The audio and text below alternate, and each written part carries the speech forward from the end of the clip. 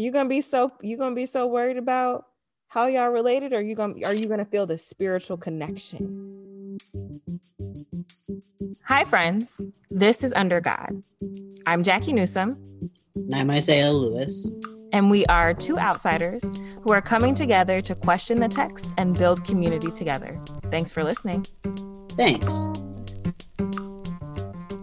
Welcome, listeners and friends. Or I guess our listeners are our friends. Whatever. We are officially recording in the Lenten season, which, as some may know, is my favorite time of year. Although last year, we almost hit crisis because I was like, wait, why is the cross important? Quick disclaimer for this episode. The wonderful, immaculate, incredible, divine, God among mere mortals, that is Isaiah Lewis. Yikes. Is coming to us today without his beloved mic. His computer, in my opinion, is being a hater. And he decided by faith, just like Abraham, by faith, he was going to record this episode anyway. And we thank God. We thank God and the elders and the ancestors for his faith on today. That's my best Baptisty intro. So wow. Glory be to God. So if you feel like the sound quality isn't what you would want it to be, close your eyes, give us some grace, and keep it pushing, because we still have great things to share with you in this episode. Amen and amen. You're the best. I try. We're in Lent. We talked about this last year, and we are now officially posting on Instagram in addition to our Facebook posts. Right. We are Under God Pod on Instagram. And we have like 5 posts up, and that's a huge deal. And so we posted on Ash Wednesday a written excerpt from last year's Ash Wednesday podcast, which was a reminder that this is a time of humble reflection. This is a time where we think not about greed. We think not about sort of empire. We worry not about the ways in which we are oppressed, but we think about the ways in which we are community, and we focus on, oh, how great it is to be alive and in relationship with one another, even in the midst of what is really difficult.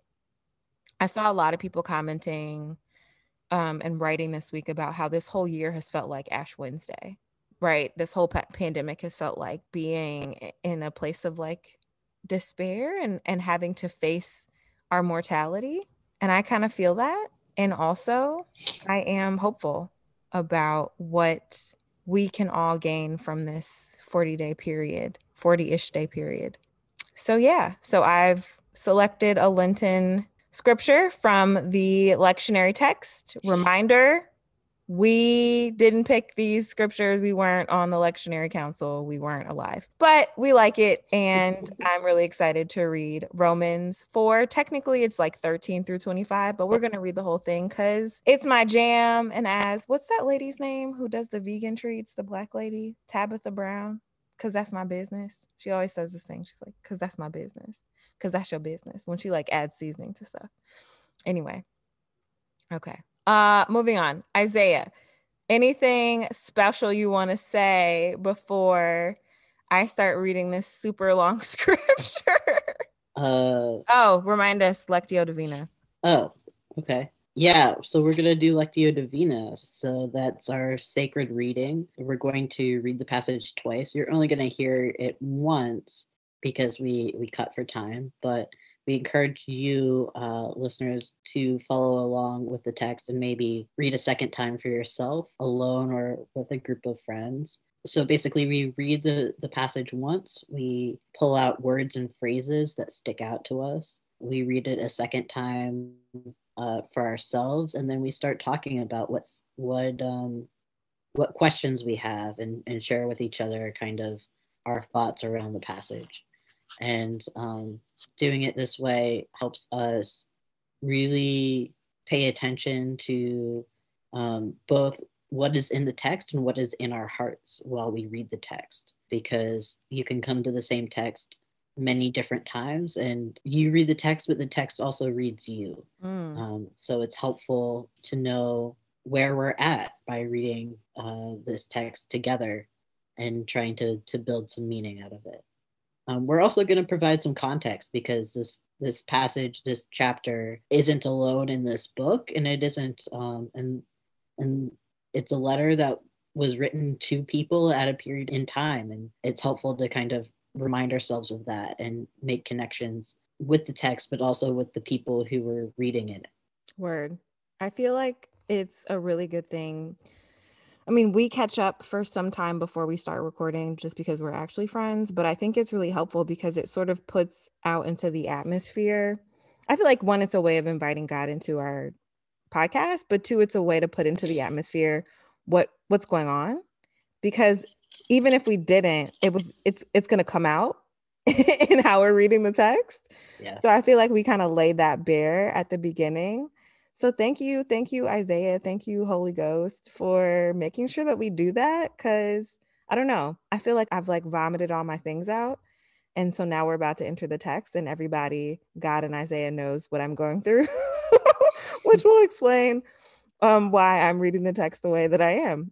So we encourage you all to do that as well, whether it be journaling or talking to friends. It's always important to just get that stuff out and not bury it or try to push it down, because it's going to inform how you read and what you read anyway. So might as well be honest about it. Yeah, for sure. God, you said, because that's my business, right? Yeah. Like, yeah, God knows your business. And that's not a bad thing. That's actually a really good thing, because it helps us kind of build intimacy, build trust with God when we share what's actually going on. Yeah, that's really true.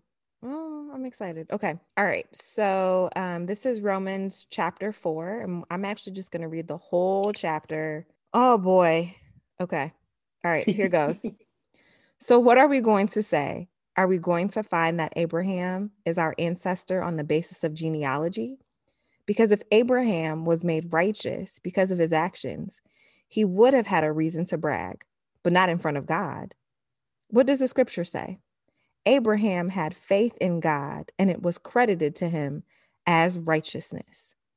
Workers' salaries aren't credited to them on the basis of an employer's grace, but rather on the basis of what they deserve. But faith is credited as righteousness to those who don't work, because they have faith in God, who makes the ungodly righteous. In the same way, David also pronounces a blessing on the person to whom God credits righteousness apart from actions. Happy are those whose actions outside the law are forgiven and whose sins are covered. Happy are those whose sin isn't counted against them by the Lord.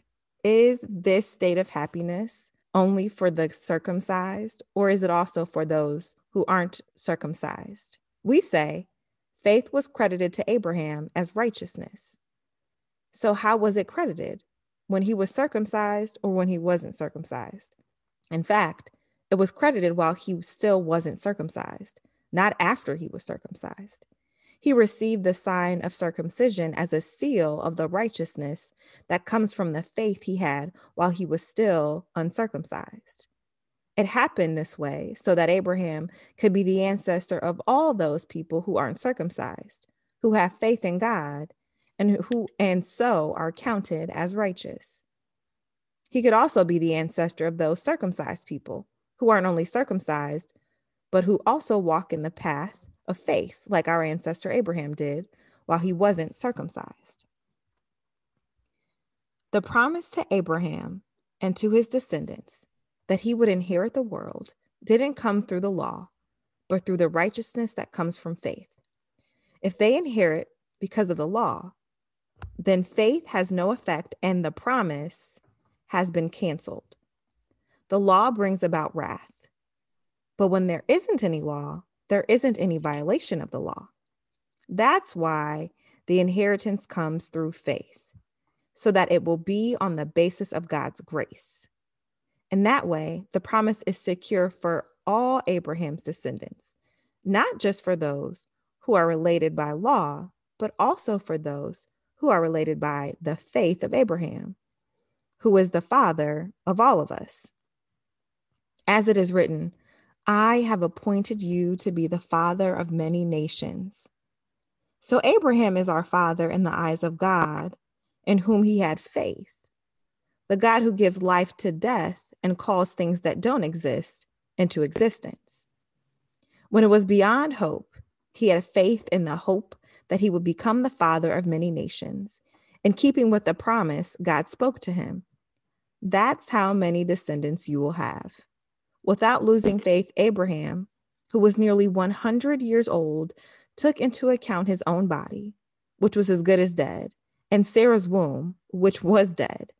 He didn't hesitate with a lack of faith in God's promise, but he grew strong in faith and gave glory to God. He was fully convinced that God was able to do what he promised. Therefore, it was credited to him as righteousness. But the scripture says that it was credited to him. Wasn't written only for Abraham's sake. It was written also for our sake, because it is going to be credited to us too. It will be credited to those of us who have faith in the one who raised Jesus our Lord from the dead. He was handed over because of our mistakes, and he was raised to meet the requirements of righteousness for us. The word of God for the people of God. Thanks be to God. Woo! I'm through. I'm done. We can go. Oh, yeah? Because I feel like in a super dangerous way, but in a way that I like, just read the words on the page. I like it. I like it. They're so, because this is what I want, right? It's like all Gracie, and it's all like everybody's in, everybody's included. And it's all like boo, like, don't stress yourself out. You're all good. Don't trip about the law. Which when they talk about the law in context, and I know Isaiah will break this down, it's like can be dangerous and border on anti-Semitic. But in the context of my world, right, where it's like, yeah, the law isn't the end all be all. My clients are great. The laws are stupid.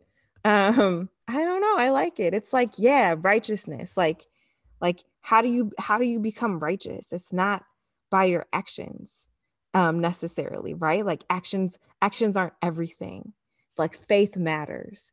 And for people who like struggle with actions being maybe what society like wants them to be, it's like, but I got faith, baby. Right? It's like, keep the faith, baby. Like your actions, oh, you might be struggling. But sometimes that faith can get you places. I don't know. It's just a very like churchy, gaudy scripture that makes me all giddy inside. It's awesome. That's why I like it. Okay, so we're gonna pause, and then this was super long. So we're gonna pause and reflect, and yeah, what jumps out at us. I basically said mine already, but The word credited stood out to me. yeah, It's a lot of credited. a lot of righteousness and faith, which is why I picked it. God who gives life to the dead and calls things that don't exist into existence. Yes. I love the last, what is it, 24b through 25. Already naming, we're just into Lent and we're talking about who raised Jesus from the dead. I'm like, yes. He was fully convinced that God was able to do what was promised. That's why the inheritance comes through faith, so that it will be on the basis of God's grace. Happy are those whose sin isn't counted against them by the Lord. So what are we going to say? Oh, man. I mean, I'm hyped still. Like, so what are we going to say? Are we going to find that Abraham is our ancestor only on the basis of genealogy? That is just like how people of color, Black people specifically, function in the world. Oh, so it can only be your cousin if y'all got relate. No, fictive kin is real and is close and is important.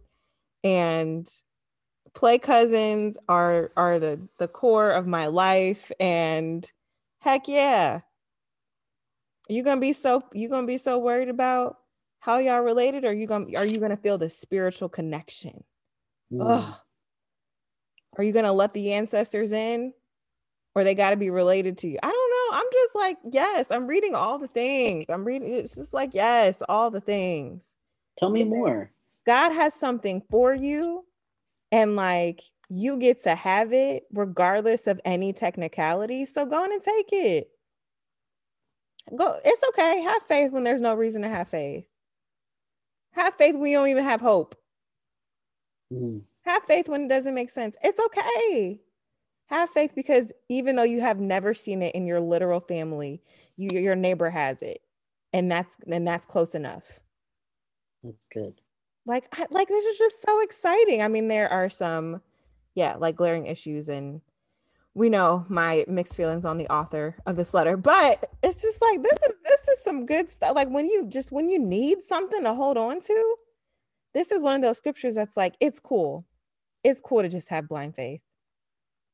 It's okay. Things suck. They look impossible. But go ahead. Go ahead and have faith. You feel frozen? You feel like you can't really do anything? Like that, like there's this paralysis, like you're not, you don't know how to act, you don't know what way to go. It's okay. It's all right. Just have a little faith. You need an example? Abraham. Do I think do I think that there's some exaggeration here? Absolutely. Do I think that it is true that Abraham and Sarah just was down with it and wasn't worried about it? No. I don't think that's true. But the point is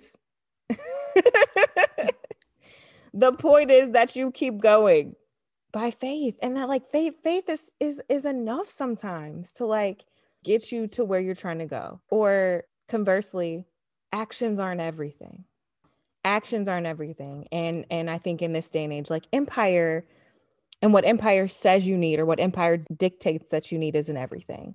Like so much of my testimony is surely works or actions, like sure, but so much of it is faith, right? It's having enough faith to apply to law schools that I didn't have the scores to get in, right? Or faith to go to seminary when I, wasn't sure how I was going to be able to afford all of the things, right? Or having difficult conversations with people, leaving certain situations, right? Advocating in certain ways, not, it's like the faith to go into the unknown, the faith to sort of say, I kind of think maybe sort of God maybe could have said something. So I'm going to go ahead and step one out. Like that is just so much of like, I want to use the word magic. Like to me, that's the magic of God. Like that's the magic of religion. Like that's the magic of like, wow, somehow this worked out. I don't know. This is like, it's just that notion. It's the theme here that I love so much. You know, I'm just, makes me excited. Okay, I'm done. Go, Isaiah. Teach us all the things. I I don't want you to be done. You're teaching us you're teaching us a ton right now, and I love it and I want it. So yes. I think you have a lot more to say, a lot more good stuff to say this week than I do. No, lay it on us.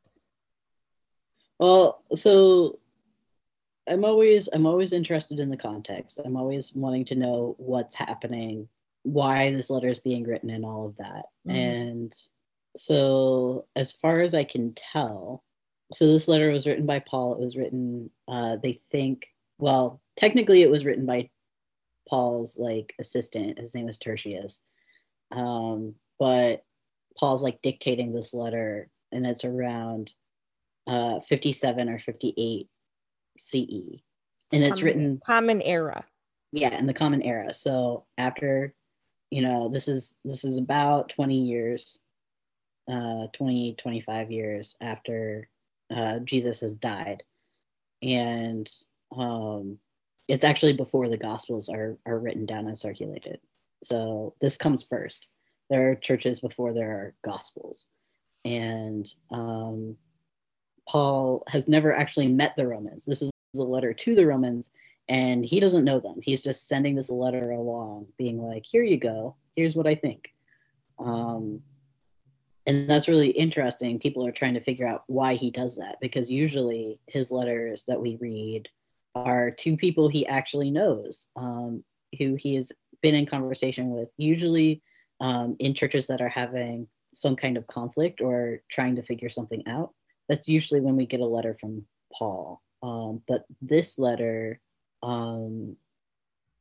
there are questions about why he's writing it.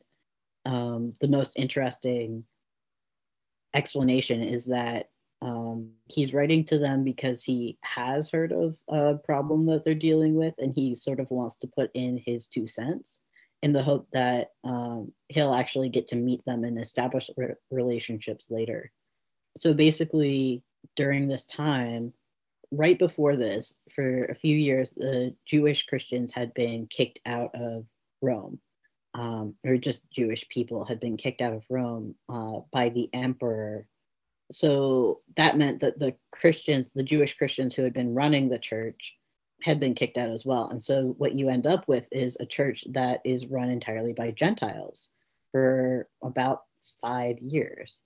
And then the emperor allows the Jewish people to come back to Rome. So the Jewish Christians come back, and they're assuming that they're going to take up the leadership positions again. And the Gentile Christians are like, hold on a minute, we've been doing just fine without you. And so then that creates this tension between the Jewish Christians and the Gentile Christians in the church in Rome. And so what you have in Romans is this kind of attempt for Paul to kind of explain why, Jewish Christians are great and Gentile Christians are also great. And like, there's this unity in Christ that does not require one to be either a Jewish Christian or a Gentile Christian.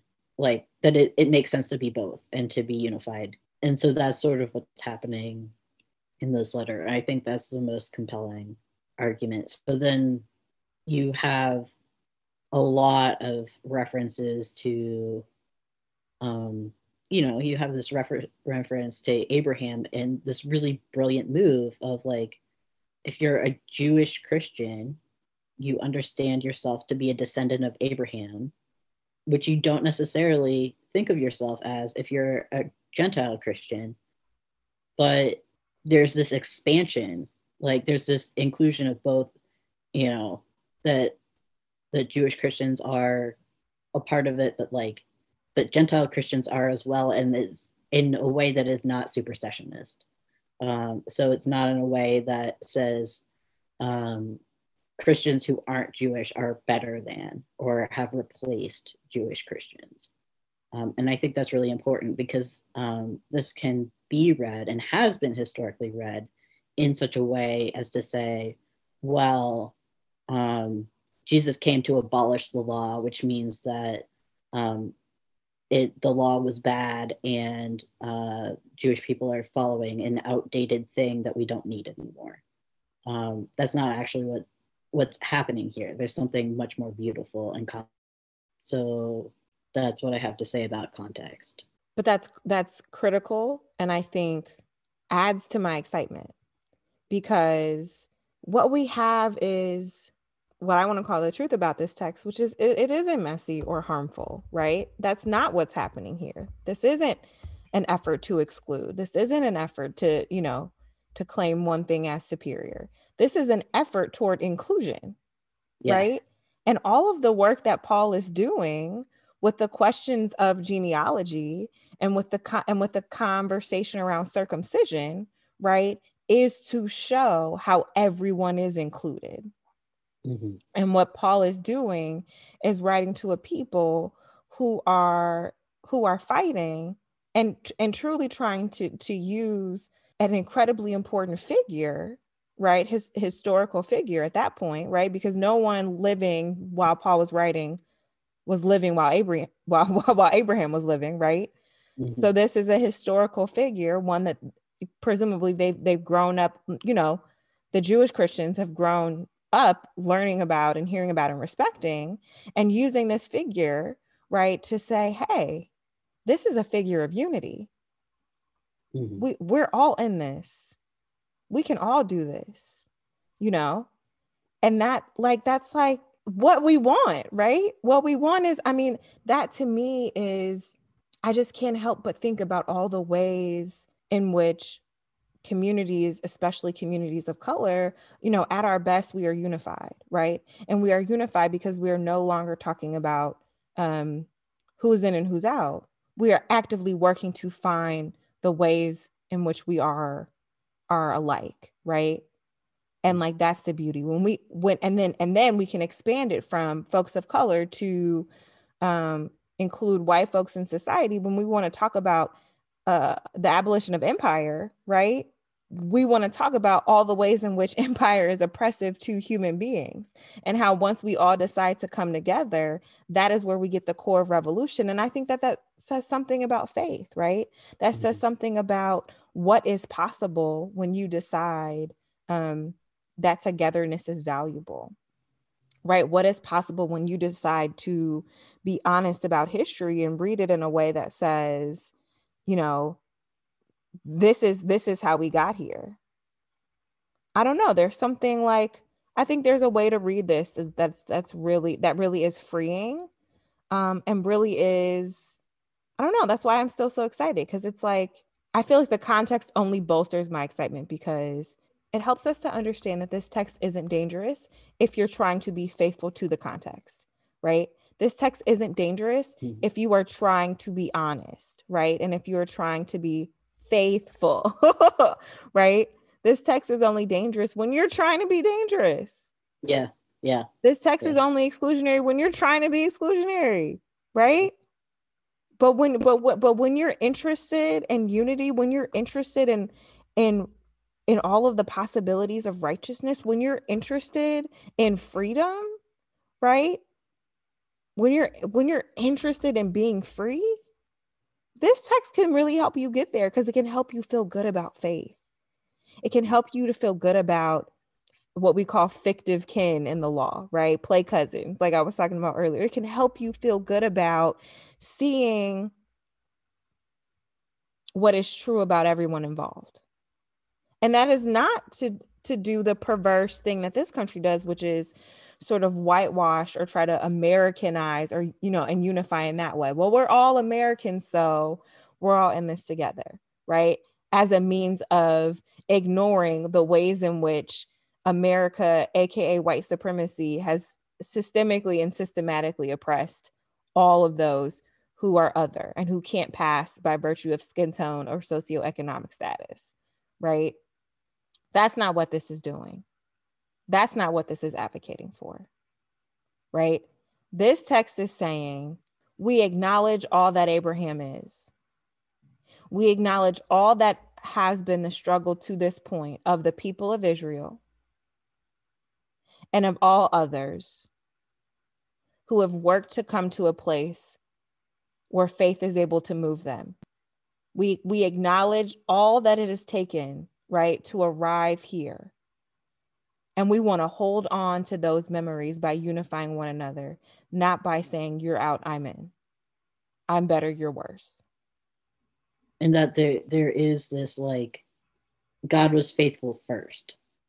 You know, that's the kind of, like, Abraham was faithful, but God was faithful first. And the law comes out of God's faithfulness, but it isn't the only or first mark of God's faithfulness. And to be bound by one form of one expression of God's faithfulness, and to the exclusion of paying attention to the others, can be limiting to us if we're accustomed to seeing God in one way and arguing that that's the only way. Then we're cutting ourselves off from our own kind of encounter with God. Yeah, and perhaps even cutting off how we can show up in faithfulness to God and to community, right? If we're saying it's only this way, like there's so much of this, right? there's so much of in sort of modernity. I know in the Black church context, there's this idea of like really oppressive sort of sex and sexuality ideas, right? And so for folks who can get pregnant, this idea of, oh, I'm pregnant, but I'm not married and therefore cannot serve God. And it's like, if you allow yourself to be limited, think about all the ways that you're not serving God and others because you believe this, this notion that like there's something wrong. Like, think of all the ways you're limiting your child because you believe that there's something wrong. Whereas if we can decide to see other options by faith for how we can be present in community, like we're so much freer, like that's just super exciting to me. That's really, really exciting. And like, as someone who if pushed, right, would say, I believe that faith without works is dead, right? I'm a big works person, right? This is a nice reminder of like, sit down, girl, right? Or a nice reminder of a complexity, right? This is where we get to enter the complexity where I so desperately want God and the Bible and religion to be so like binary and so like clear cut rules. Like, oh my gosh, I'm a rules girl, right? Like, love rules. And it's like, here's like, no, there's a complexity here. There is a world in which actions are not the end all be all. There is a world in which we can come together by faith and get free. There is a world in which like that to me that's just some additional hope that I need sometimes. And I just want listeners to like be okay in bathing in the complexity and be okay in bathing in the call for unity and be okay, and bathing in a little bit of hope and a little bit of faith, even when we can't see it and it doesn't make sense. And you're hearing this extraordinary, I would argue exaggerated, I have no basis for that, but extraordinary and exaggerated narrative of Abraham, because it's like, ain't no way. Bro was, I'm sure, a little worried every now and again.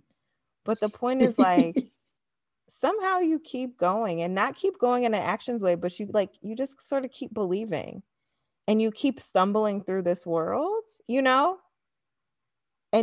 like by faith, things come. By faith, community come. Like, insert any movement, right? Any movement for social change in this country, because, I don't have great contacts for other countries, right?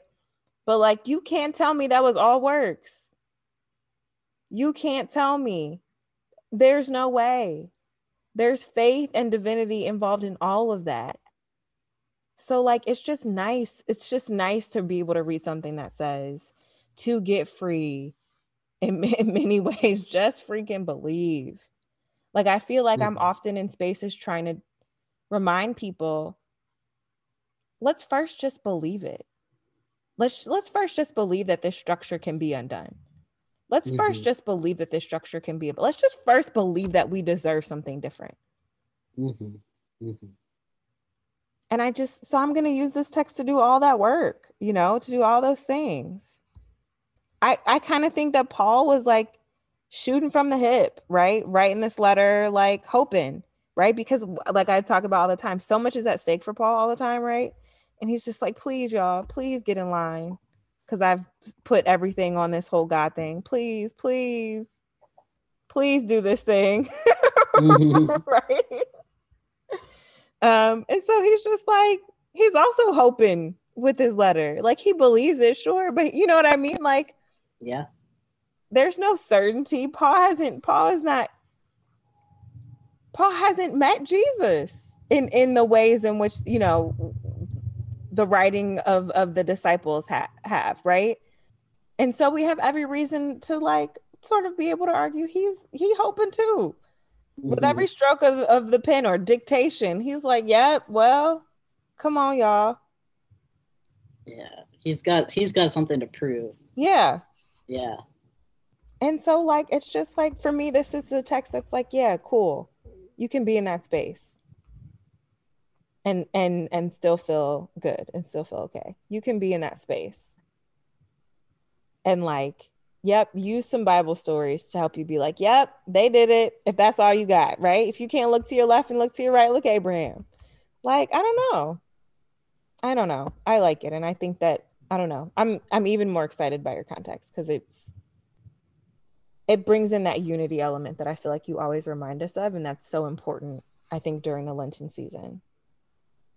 That Yeah. unity and that call for freedom. So that's it. That's all I got. Yeah.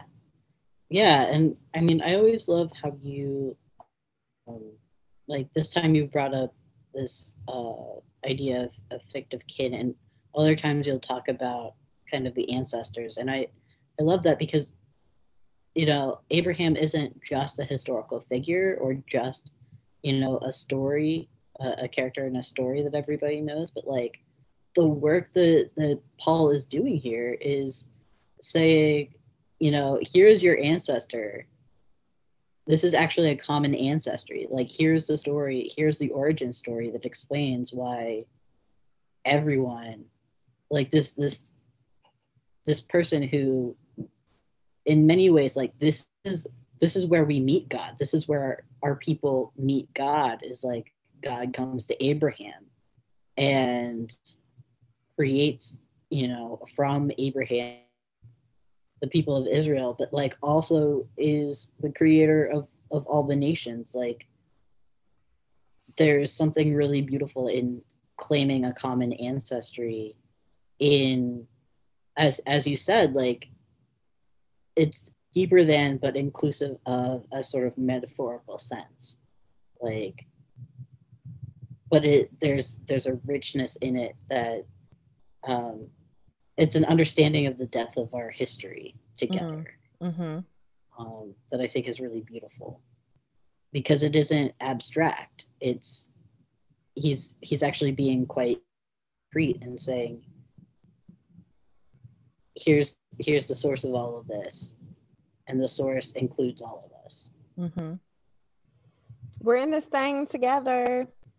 Yeah, and then the tie in with Jesus and understanding like the death that was sort of in Abraham and Sarah, that, because of God brought forth life, that Jesus is doing the same thing, but carrying us through, that we have sort of the sneak peek of the resurrection, as you were saying, um, that like it is not only Abraham that unites us, but Jesus carries us, like that Christ, brings all of us into new life, regardless of how hard you work, or whether or not you're considered righteous.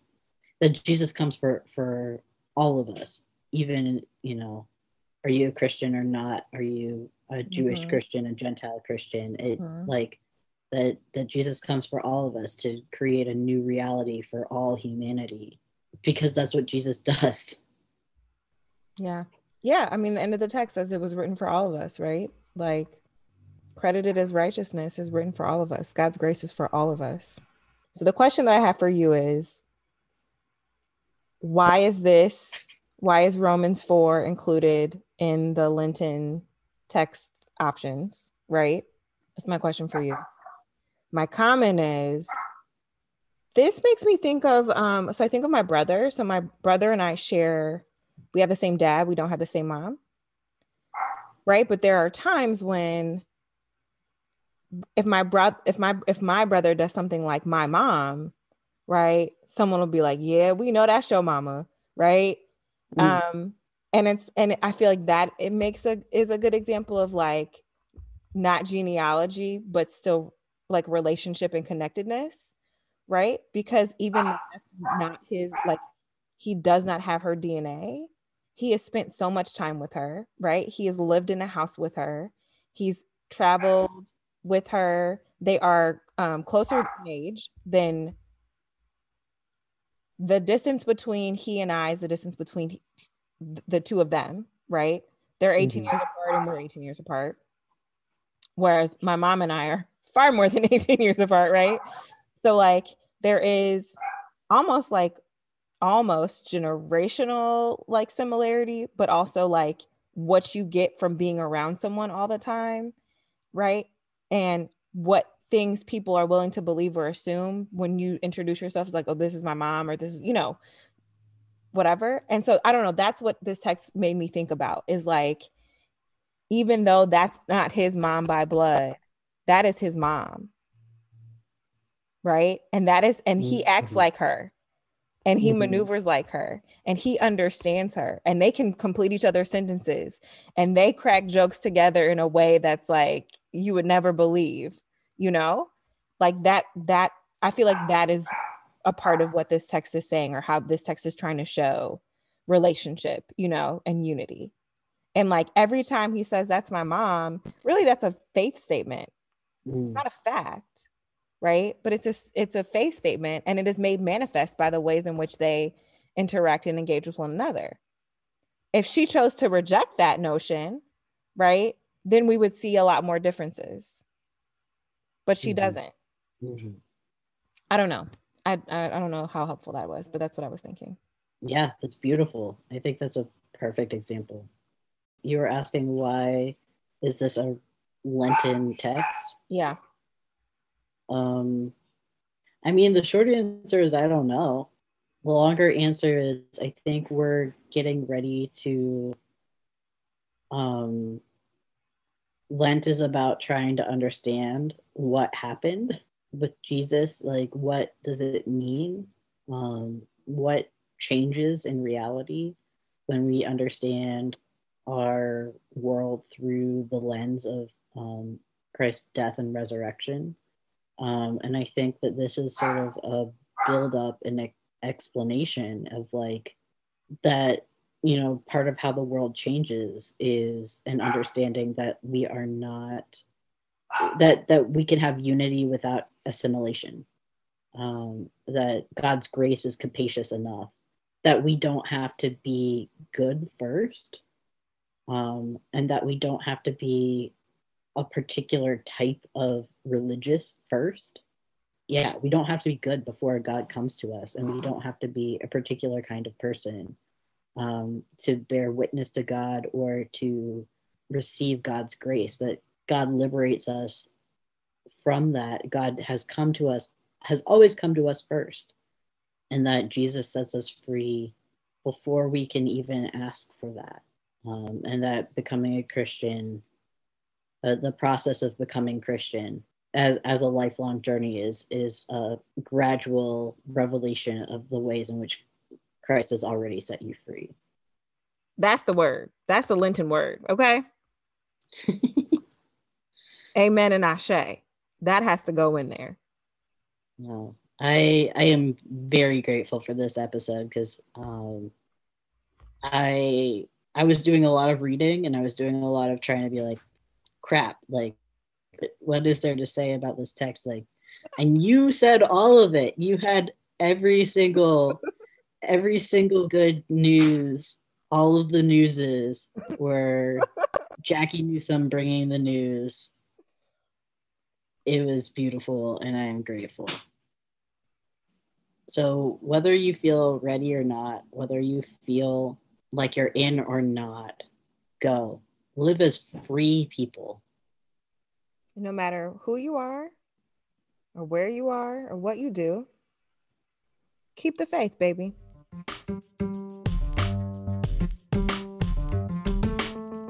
Under God was created by Jackie Newsome and Isaiah Lewis. Our music is by Broke for Free. We're going to start over.